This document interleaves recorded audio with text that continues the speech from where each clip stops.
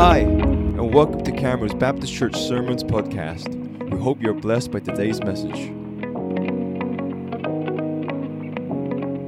don't want to expose her to public disgrace. He had in mind to divorce her quietly. But after he had considered this, an angel of the Lord appeared to him in a dream and said, "Joseph, son of David, do not be afraid to take Mary home as your wife, because what is conceived in her is from the Holy Spirit. She will give birth to a son, and you are to give him the name Jesus." Why?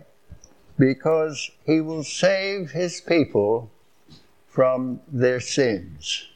He will save his people from their sins. Isn't that a wonderful purpose of God, to save people, save his people from their sins? Everything that a person had done which was wrong and it caused guilt in his conscience, everything would be forgiven. He is going to save his people from their sins. Feeling guilt in our hearts is rather painful, isn't it, when we do something wrong or we fail to do something right? And the Bible says that all of us have done that. We're all in the same boat. We've done things that are wrong and displease God. And we feel guilty. But Jesus came to save his people from their sins. That's the one reason. Number two,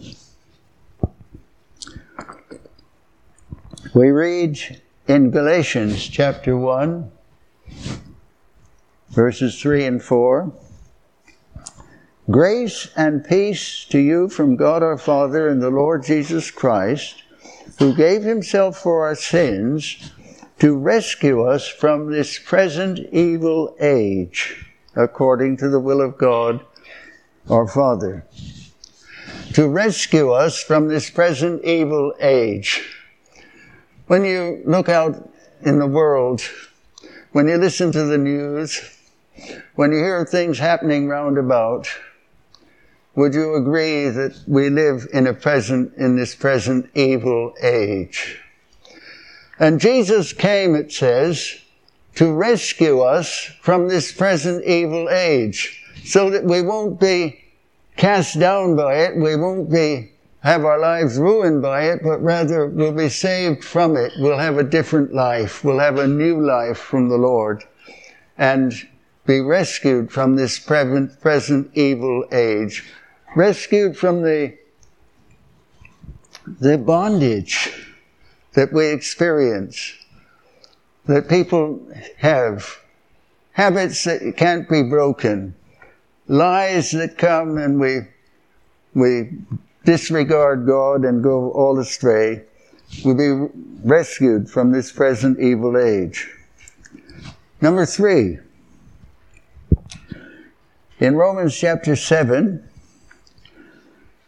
verses 22 to 25, we read of another problem that you and I all face. "For in my inner being I delight to do God's will." I really want to do what's right. "But I see another law at work in me, waging war against the law of my mind, and making me a prisoner of the law of sin at work within me." The law of sin at work within me. Something wrong inside. What a wretched man I am. What a miserable person I am. Who will rescue me from this body that is subject to death? Who will rescue me from this body which is subject to death? And then he cries out, "Thanks be to God who delivers me through Jesus Christ our Lord." So he's come to save us from our sins. He's come to rescue us from this present age and give us a new life. He has come to rescue us from this body of sin so that we're set free, we're able to live pleasing to God, which we never were able to do before. Bible says Jesus came for that purpose. And then number 4, this is the worst of all. In Romans chapter 5, verses 8 and 9, we read this. God demonstrates his own love for us in this. While we were still sinners, Christ died for us.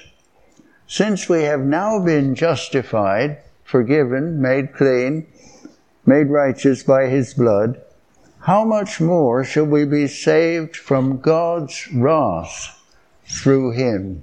How much more will we be saved from God's wrath? The Bible tells us not only of the ecstasy of salvation, the ecstasy of knowing God and having our lives transformed. It tells us very clearly that God is angry and a day of judgment is coming. But he came to rescue us to save us from God's wrath. Now, let's have a look particularly at this, the worst of all possibilities, falling into the hands of the living God and being judged and condemned. In Romans chapter 1, verse 18, we read that the wrath of God is being revealed against all the godlessness and wickedness of people who suppress the truth in their wickedness. God is angry because of wickedness and godlessness. Those of many of you, I'm sure, are parents. When your children were young, did you sometimes get angry with them and have to punish them? But you loved them at the same time. And if you loved them and had not punished them, that would not have done them any good at all. God is love, but we also read that he's a God who gets angry. He doesn't get angry the way some of us get angry and suddenly fly off the handle. That's the right expression, isn't it?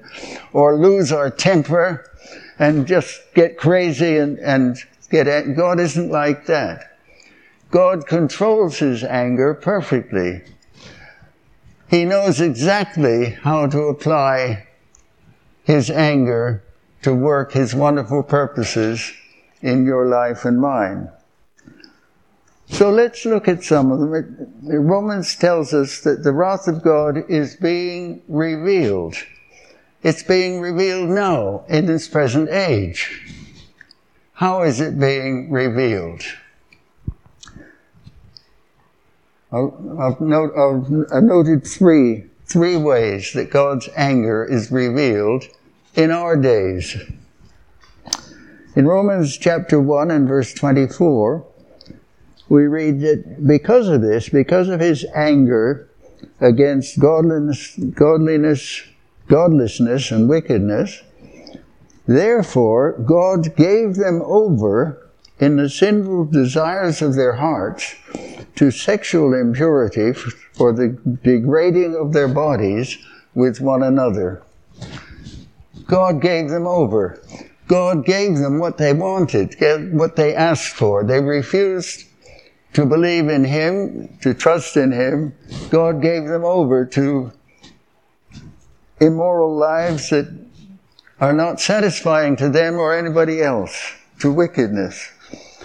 And we see that in the world round about us. That's an evidence of the wrath of God, according to the Bible here. Number 2, in Romans 12 and verse 19, here's an application concerning us. Do not take revenge, my dear friends, when it's natural, isn't it? If somebody swears at me, my natural instinct would be I'll swear back at them or do something to gain revenge. If somebody steals something from me, I'll try to get even with them or whatever. That's natural, our sinful nature, isn't it? But here we're told, do not take revenge, my dear friends, but leave room for God's wrath.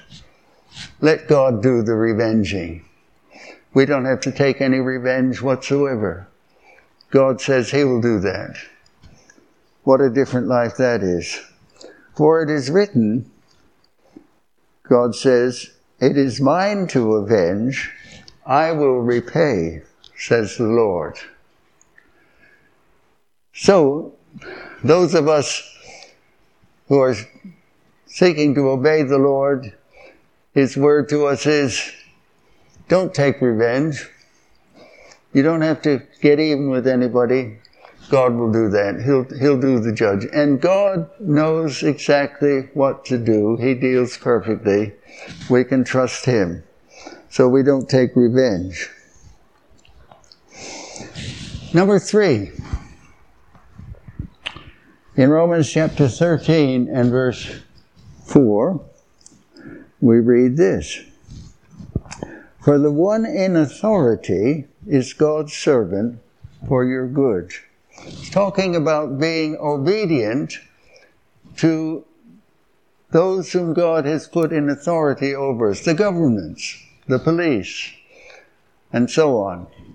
All the authorities over us. It says, for the one in authority is God's servant for your good. But if you do wrong, be afraid, for rulers do not bear the sword for no reason. They are God's servants, agents of wrath, agents of God's wrath. Don't know if we'd ever really thought of a policeman as being an agent of God's wrath if we do wrong. God's wrath is being demonstrated, and so he demonstrates it in those 3 ways. First, He lets people have what they ask for if they don't want His will, and He turns them over to immorality and the sexual immorality and all kinds of problems, because that's His first way of demonstrating His wrath. Secondly, He does the getting even. He repays. We don't have to repay anything. The Lord, in His wise wrath, gets revenge, takes revenge. And then, finally, the governments, the police, the authorities over us, our bosses, our schoolmasters, whoever God has put over us, they are God's agents, His agents of wrath to bring punishment on the wrongdoer. So let's gladly submit to the authorities that God has put over us. Those are the ways, some of the ways that the Bible says God's wrath is being demonstrated in our present day. But it's not just in our present day. There's the age to come. There's the day of God's wrath, which is to come. When John the Baptist, who was the last prophet before Jesus was born, or contemporary with Jesus, when he started preaching, he said, you group of brood of vipers, who warned you to flee the coming wrath? God's wrath is coming. The day of judgment is coming. That's the agony. And we want to look at it, and tells us that Jesus saves us from that wonderfully. So let's have a good look at that. The end of the age. In Romans chapter 2 and verse 5, I'm jumping all around. Hope you'll forgive me for that. They're kindly being put up on the screen, and there's a copy of all this available for you if you like, before you leave. In Romans chapter 2 and verse 5, we read, because of the stubbornness, thank you, because of your stubbornness and your unrepentant heart, you are storing up wrath against yourself for the day of God's wrath, when his righteous judgment will be revealed. Our natural instinct is to try to lay up treasures on the earth, isn't it? If we don't know the Lord and are not trusting him to care for us, then we try to collect as much as possible, get as rich as we can, have as much success as we can have in this present life, gather it all together. The Apostle Paul tells us here that when you're doing wrong, you're gathering up judgment against yourself. Turn from it, turn to the Lord while we have the chance, rather than gathering up against ourselves for the day of God's wrath. And then in Matthew chapter 3 and verse 7, we read this. This is what about John the Baptist. When John the Baptist saw many of the Pharisees and Sadducees coming to where he was baptizing, he said to them, you brood of vipers, who warned you to flee from the coming wrath? We know in our hearts that a just God, a holy God, a righteous God, must bring judgment. And we read so much of the day of judgment. That's the agony.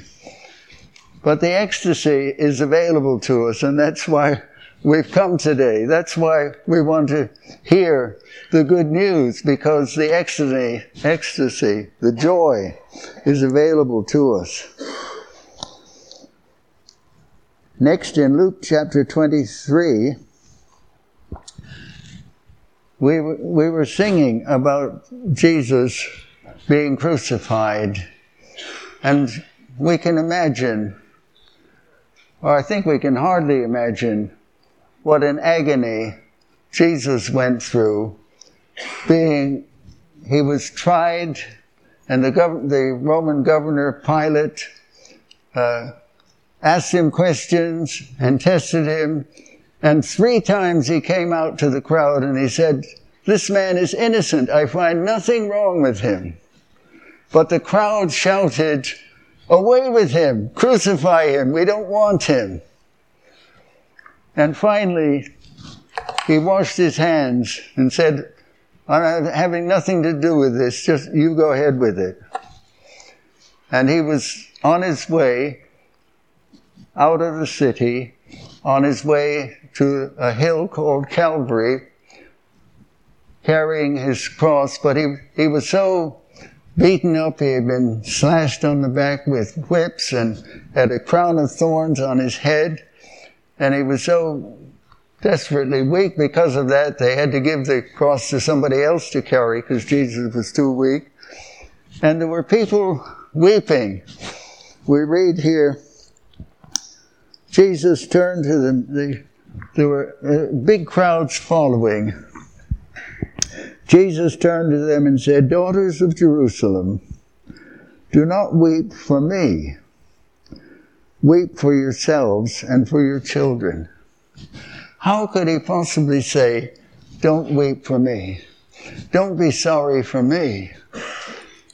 Was it not because the Lord Jesus knew that he was doing exactly what God, his Father, had purposed for him to do? He knew that his life had been lived in total obedience to God. He was suffering in order to save you and me. And, in fact, although he went through unutterable suffering being nailed to the cross and so on, he knew that he was going to be raised from the dead. He had told his followers very clearly on 3 different occasions, on the 3rd day, I will be raised from the dead. And he knew that he was going back to heaven. He was going back to his Father. And though he was suffering so much, he said, don't be sorry for me. Don't be sorry for me. For the joy that was set before him, he endured the suffering of the cross because he knew that he was going back to his Father. And he was going to be crowned as Lord of all and reign forever and ever. And we've been praising God because of that. That's the joy. That's the ecstasy. And so he could endure even the suffering of the cross. He said, don't weep for me. Weep for yourselves because trouble is coming. Daughters of Jerusalem, don't weep for me. Weep for yourselves and for your children. For the time will come, and I have to admit, I've been pondering this and wondering just what he means. Like many other things in the Bible, I have to admit I don't fully understand them yet, but I know they're from God, and the more I understand, the more wonderful it is. The time will come when they say, blessed are the childless women, the wombs that never bore, and the breasts that never nursed. Then they will say, and this is certainly a time of agony, fall on us. And to the hills, they say to the mountains, fall on us. Oh, fall on us. Get us out of here. Annihilate us. It's better than what's coming with the wrath of God. That's what Jesus said to them. And then in the book of the Revelation, we have a little picture of this happening. In Revelation chapter 6, if you're familiar at all with the last book of the Bible, the Revelation, you know that John the Apostle saw in heaven the glory of God and the throne, and the Lamb, Jesus, sitting beside the throne. And Jesus was authorized to break the seals of the 7 scrolls, which would reveal what's happening in the future. And when he broke the 6th seal, we read this. Then the kings of the earth, the princes, the generals, the rich, the mighty, all the great people of the earth, of the world, and everyone else, both slave and free, hid in caves and among the rocks of the mountains.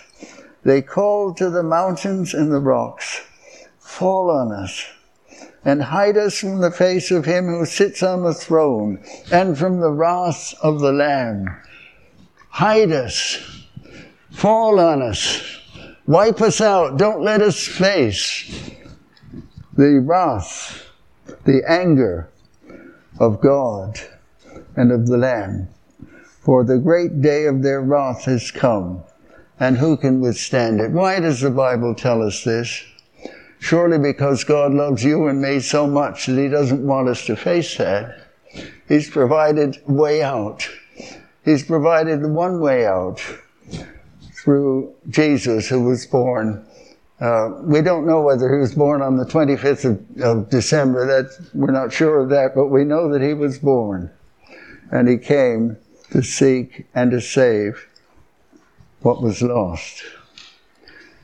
I want to conclude by just reading a few verses which give assurance to anyone who trusts in Jesus Christ, assurance that he will save us from God's wrath. We won't have to cry out to the mountains, fall on us, or to the rocks to crush us down.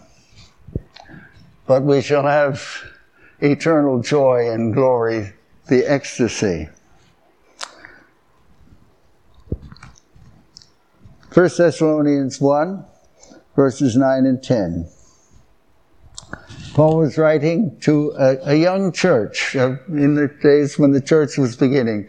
People in a town in Greece called Thessalonica.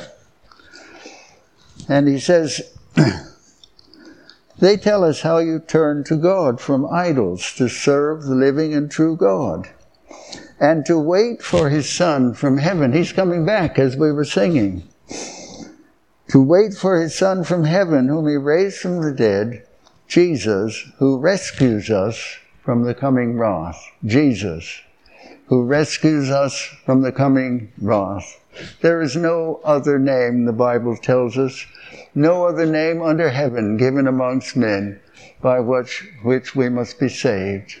The name Jesus, he's the one. He's able to do it. And he's done it for many of us here, and we could share the wonderful joy that we have even now in knowing him.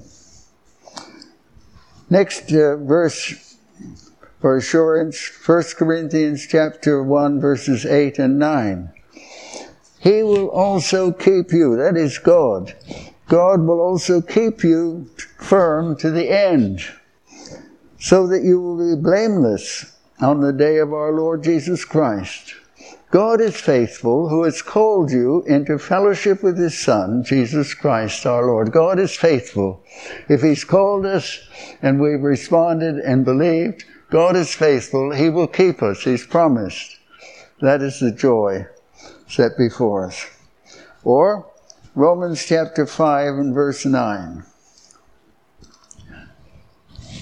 Since we have now been justified by his blood has taken away our sins. Jesus paid the penalty, and we are set free. How much more shall we be saved from God's wrath through him? If he's done that already in our lives, how much more will he save us from God's wrath for all eternity? He will save us from God's wrath. We don't need to fear anymore that terrible agony of having to face the wrath of God, of a righteous and holy God.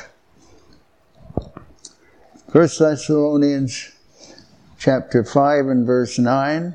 For God did not appoint us to suffer wrath. That wasn't God's purpose for us who trust in the Lord, but to receive salvation through our Lord Jesus Christ. He hasn't appointed you and me who have believed in Christ, whose trust is in him alone, and because of the shedding of his blood, he's not appointed us to suffer wrath, but to receive salvation through our Lord Jesus Christ. And then just to finish, in Jude chapter, there's only one chapter. Jude is the shortest book of the Bible. The Bible, as many of you know, is made up of 66 different books written by, for example, Moses, David, the different prophets, the evangelists John, Matthew, Mark, Luke, and John, and so on. And Jude, the book of Jude, just one chapter. The last two verses. To him who is able to keep you from stumbling. Sometimes we worry. Sometimes we're concerned. Am I able to continue? This Christian life is pretty tough at times. Following the Lord is not very popular in the world today. But he is able to keep us from stumbling, and to present you before his glorious presence without fault and with great joy. There's the ecstasy when we meet with him finally. To the only God, our Savior, be glory, majesty, power, and authority through Jesus Christ our Lord, before all ages, now and forevermore. Amen. I didn't know that you dear friends of Akash and or Rafiq, as many of you know him, were going to be here when I believe God led me to just look at this theme for this morning. But we're all faced with this reality. And we're just going to sing a song in a minute, by the way. If the singers want to get ready for us. We all face the same possible agony and the same possible ecstasy through faith. It all depends. It's our response to the living God. Do we receive the one whom he sent and trust him? Or do we say, no, I'm going my own way, and we'll be experiencing the wrath of God being poured out on us in different ways, but facing on the day of judgment that terrible agony. The Lord wants to deliver each one of us, and that's why we're here this morning. And he is able to do that. Personally, on April 16th, 1950, at about 4 p.m, the Lord came into my heart, just out of his mercy.